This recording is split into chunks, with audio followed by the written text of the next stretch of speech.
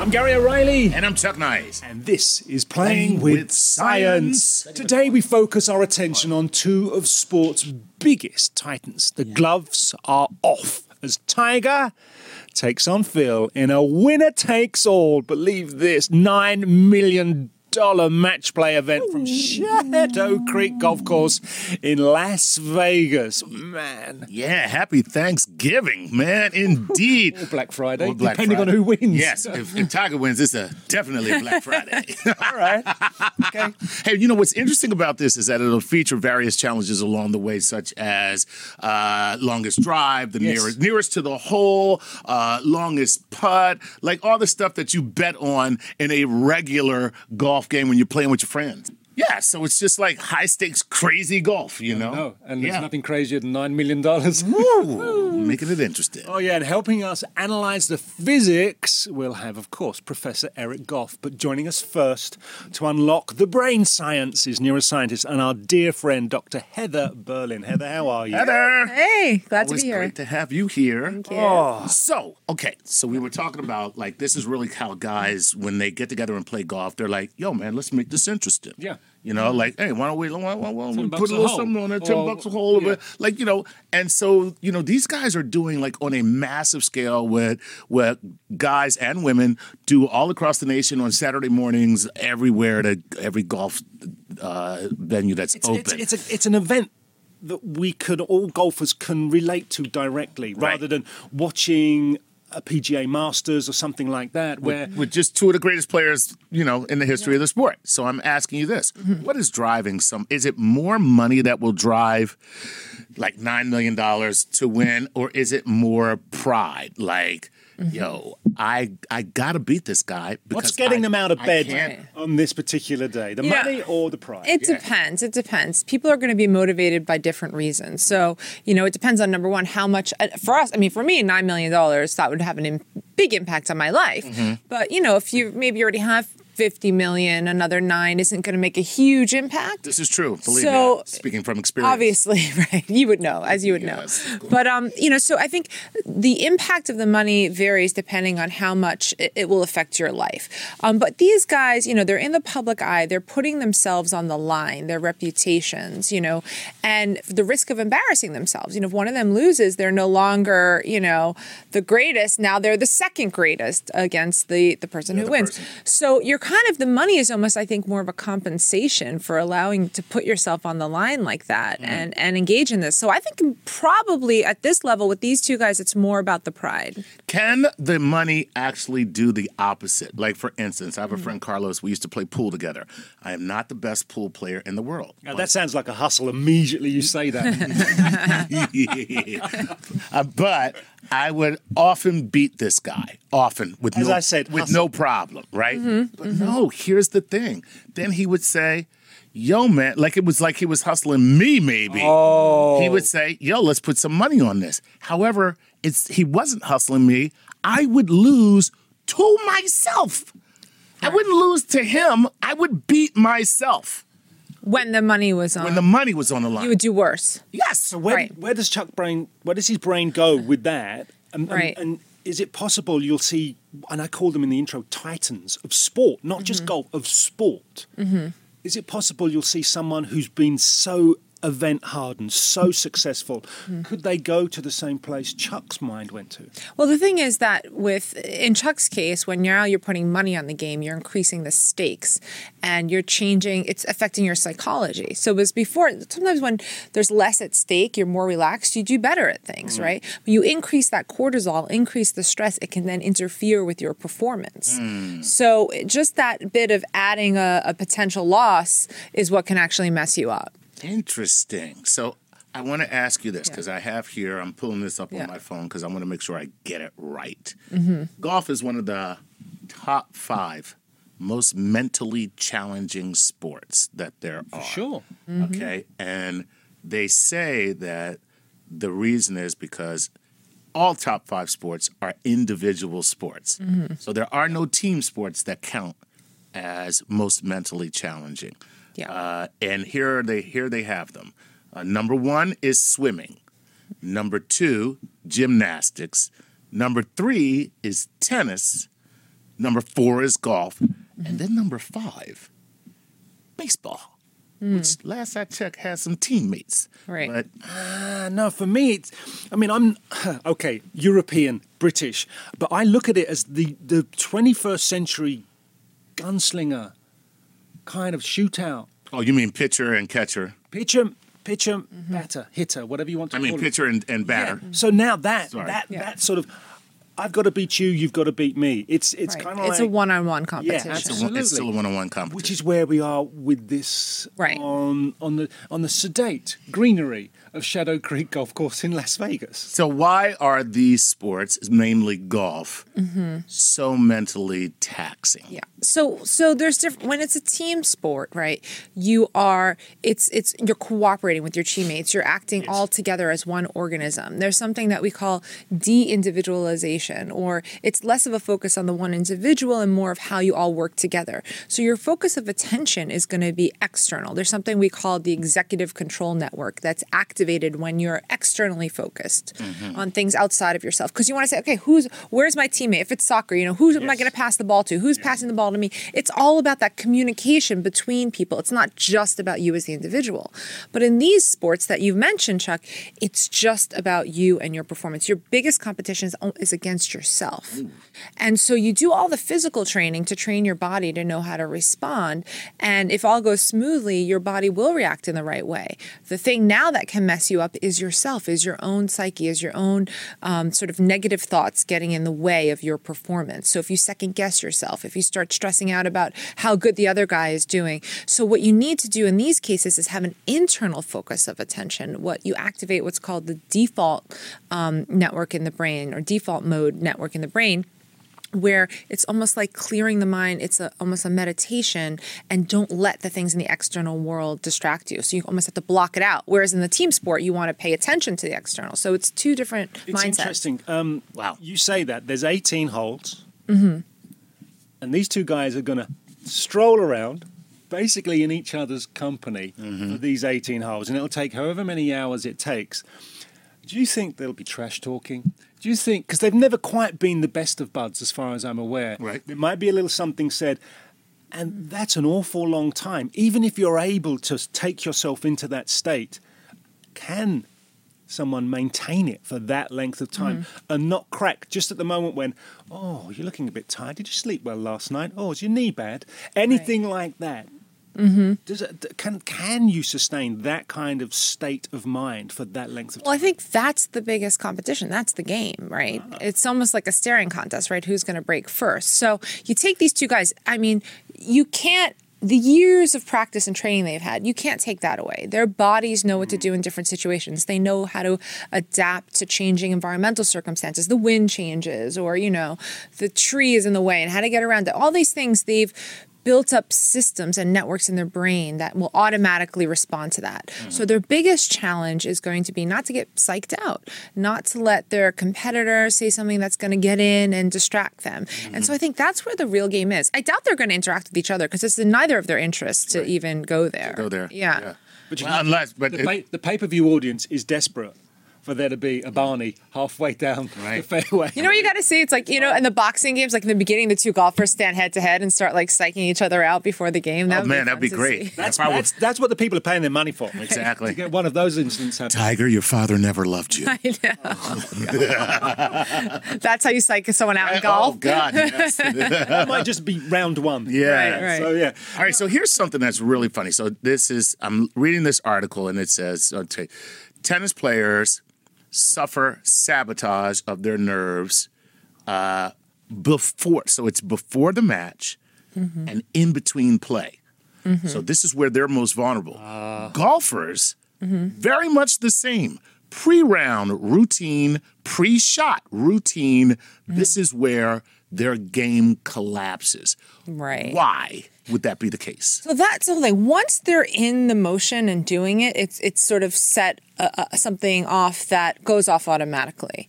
So it's the setup. It's the mental setup where, as I said, the real competition takes place. And so there's something called the premotor cortex, which is active when you're just imagining the move. So I think, a lot of them with golf is they say, think about your swing or get into that mode or concentrate. They call it visualization. Visualization, exactly. Yeah. And that's basically a routine that you're running in your head before your body actually enacts it. And that sets it up for what it's going to do next. Once the action takes place, it's almost like it's too late.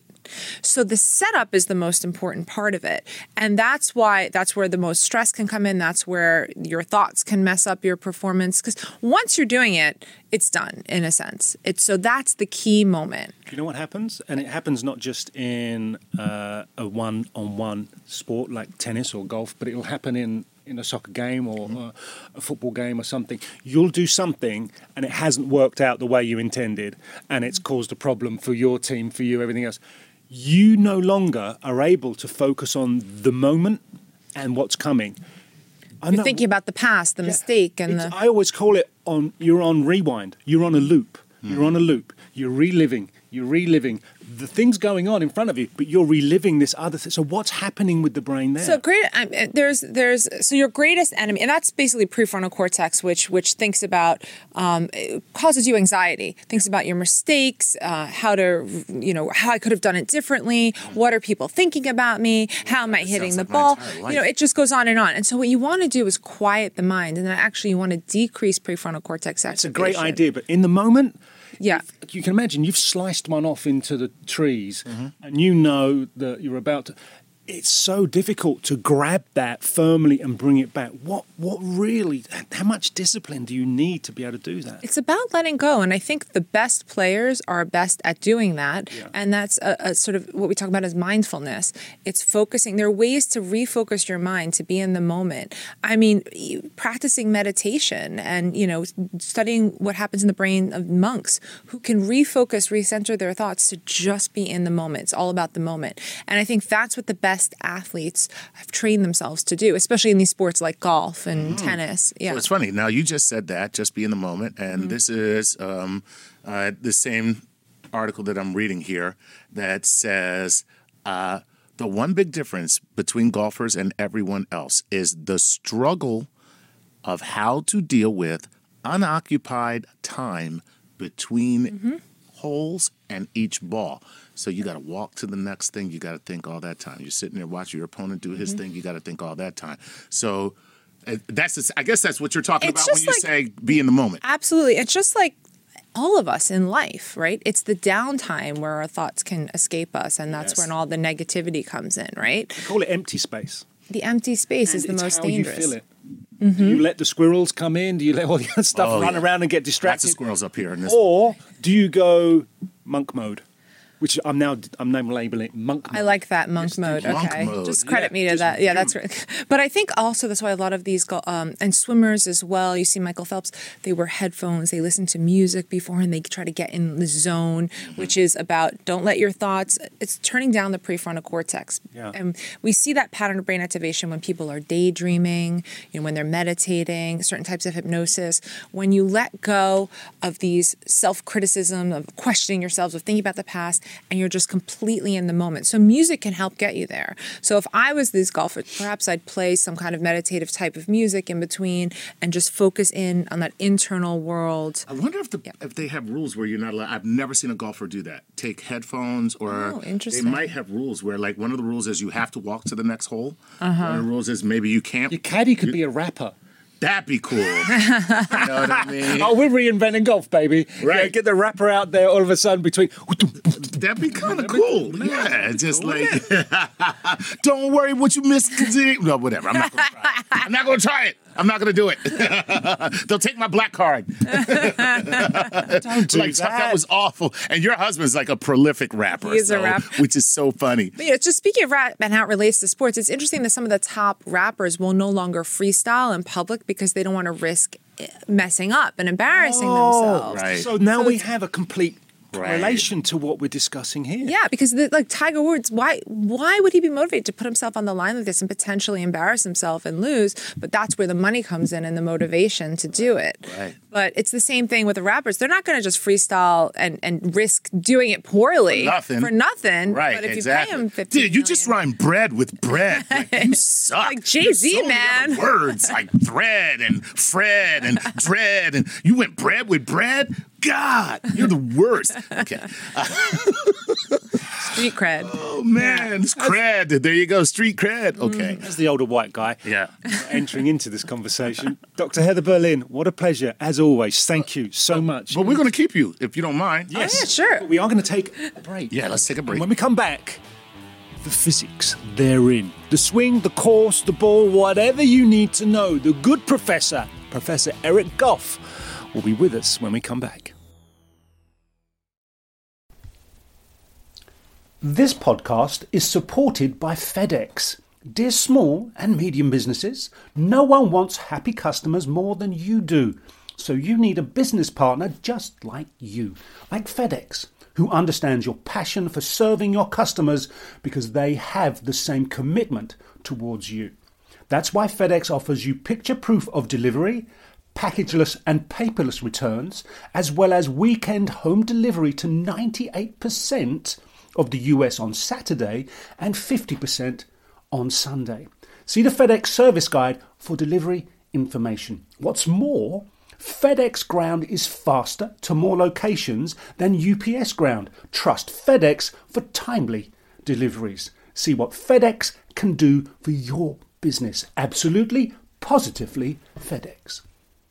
Whether you're a family vacation traveler, business tripper, or long weekend adventurer, Choice Hotels has a stay for any you. And that's good, because there are a lot of me's. Choice Hotels has over 7,400 locations and 22 brands, including Comfort Hotels, Radisson Hotels, and Cambria Hotels. Get the best value for your money when you book with Choice Hotels. Cambria Hotels feature locally inspired hotel bars with specialty cocktails and downtown locations in the center of it all. Hey, that's me. Radisson Hotels have flexible workspaces to get the most of your business travel and on-site restaurants.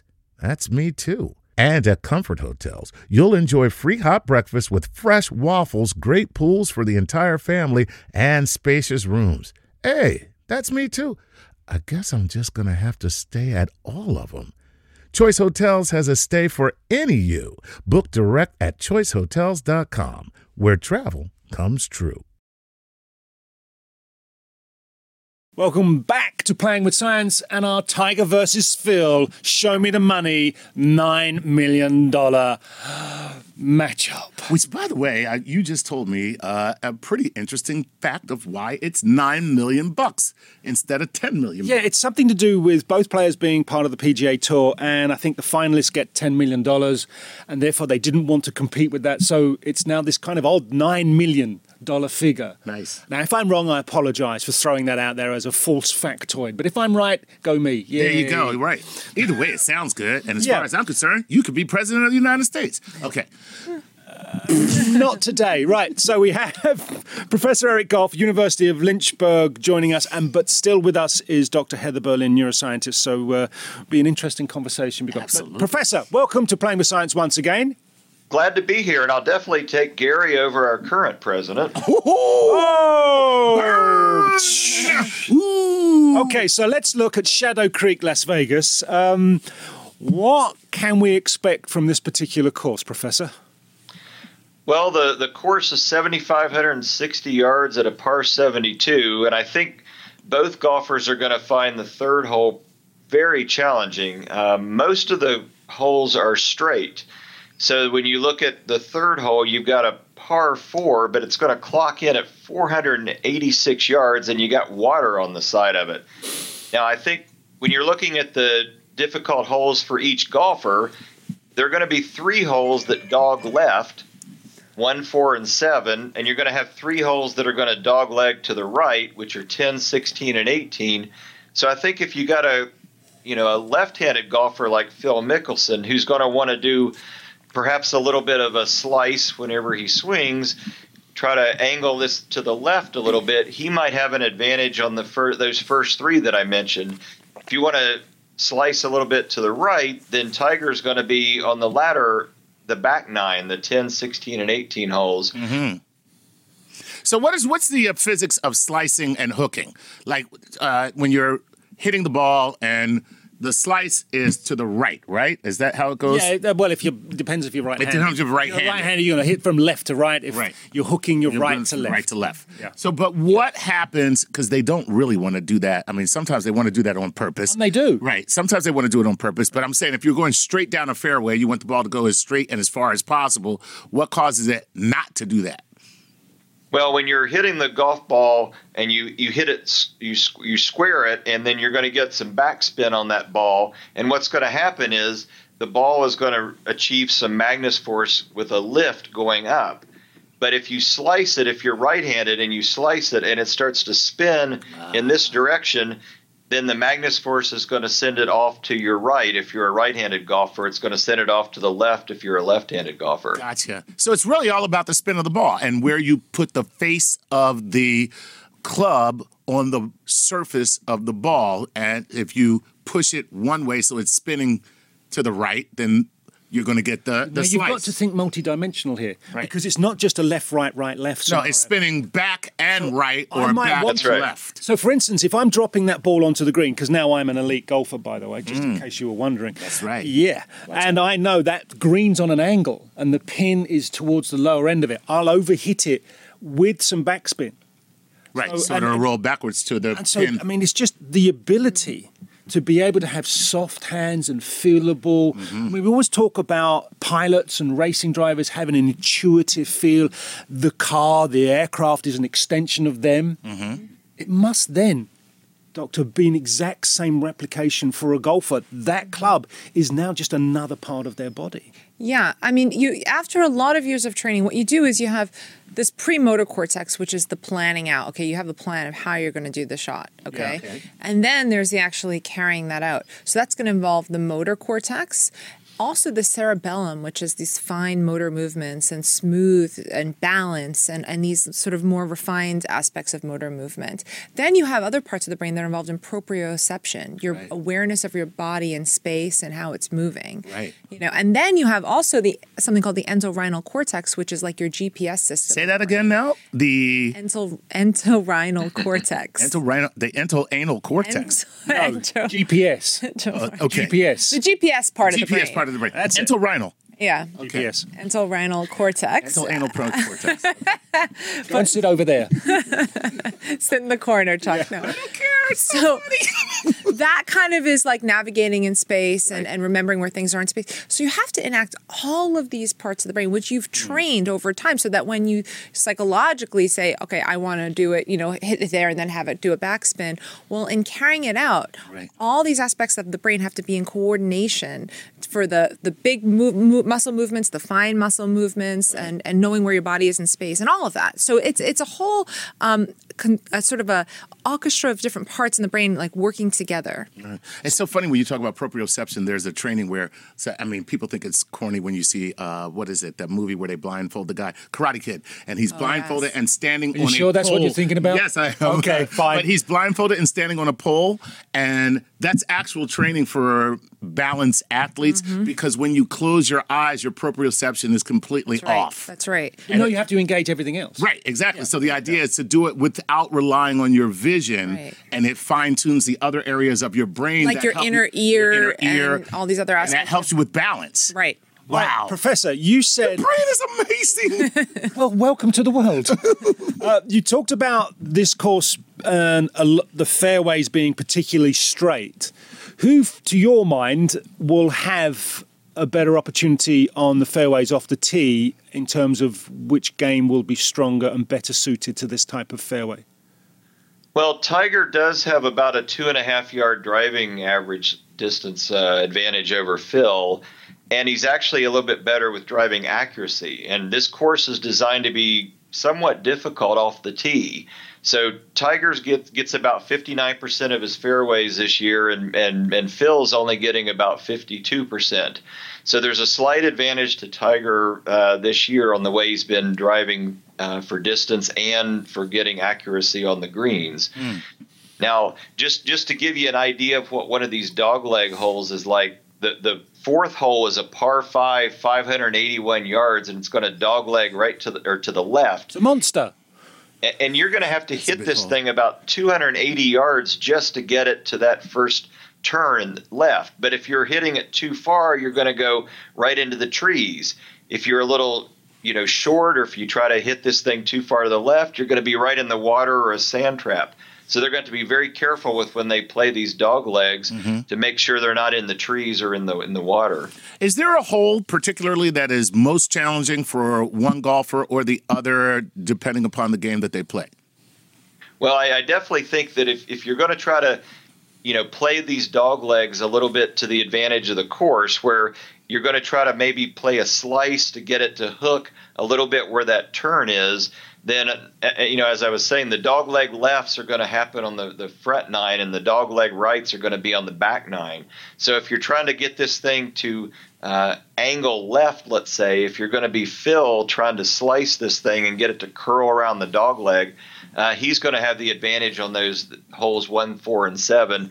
Tiger would be more on 10, 16, and 18 coming up toward the finish. It's interesting. Because at no point is anyone going to gamble on this. Right. Right? Oh, sure, yeah. Really, yeah. So now you've outlined that, you can bet those that do are analysing along the lines of the professor. Yeah. And they'll load up to get money on Phil on those particular holes and possibly to be in the lead on the first 9. And then they'll jump and go on to Tiger to go that, and then maybe have a decision on who they think will win. That's interesting. And so the physics behind it now is going to enable people's thinking to how. You should put out some betting lines, Dr. Goff. Open up a stall in Vegas. We'll fly the professor down to Vegas. We'll get a little boost. Is I don't know. Tiger's had a great comeback year after his back surgery. Around the greens, he's number 1 this year in strokes gained for approach shots. And Phil is about a half stroke behind him. So when you start getting near the greens, Tiger's going to have about a half stroke advantage during the entire course. Selling the Tiger. Although Phil's got a slight advantage. Phil's been putting slightly better this year, so if Phil can get it on the green, he might have a slight advantage on the putting. Well, drive for show, putt for dough. I was just going to say, I find it really interesting, the analysis in terms of the statistics of human behavior, right? It reminds me of the Moneyball guy who was doing all those stats on the... Yeah. But, human behavior is notoriously very difficult to predict. So although we have these, statistics and who tends to do better on what, in the moment...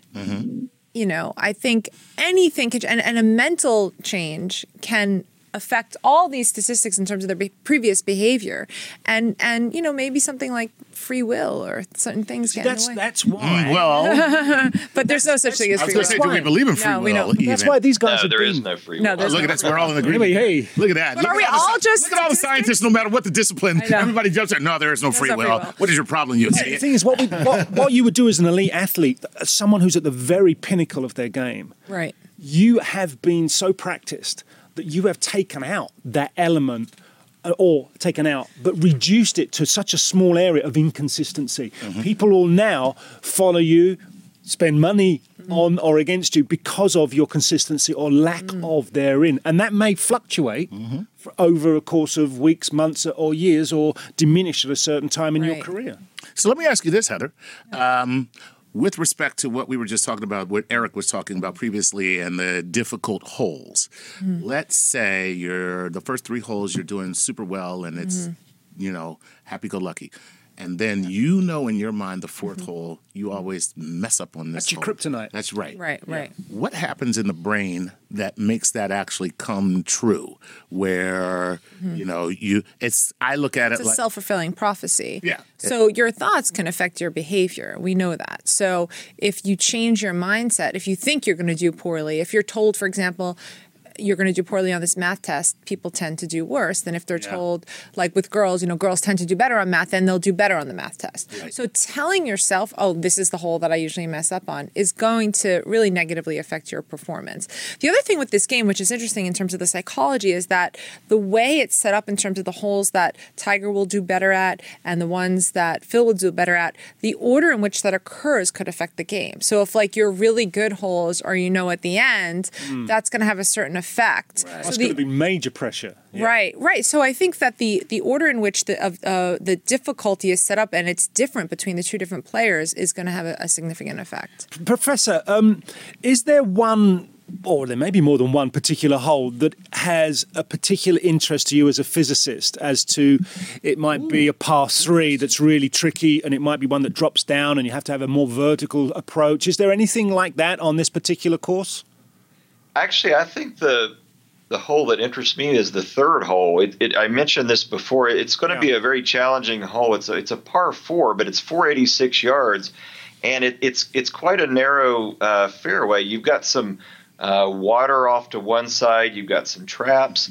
And, you might have Tiger coming up with that Stinger 2-iron of his, trying for a real low trajectory to get a roll. But if he just misses very, very slightly, he's going to be in the sand or in the trees. So you have to be very, very careful going for distance on a hole like that. So I'm really anxious to see what that third hole provides. Would you call the third hole the signature hole of the course, or is there another one out there that's going to cause a lot of interest? I would definitely call the third hole the hardest. I'm really looking forward to the 6 dog-legged holes, and then you got 8 holes with water traps near them. So those things always make for very interesting play when to piggyback a little bit on what Heather was saying.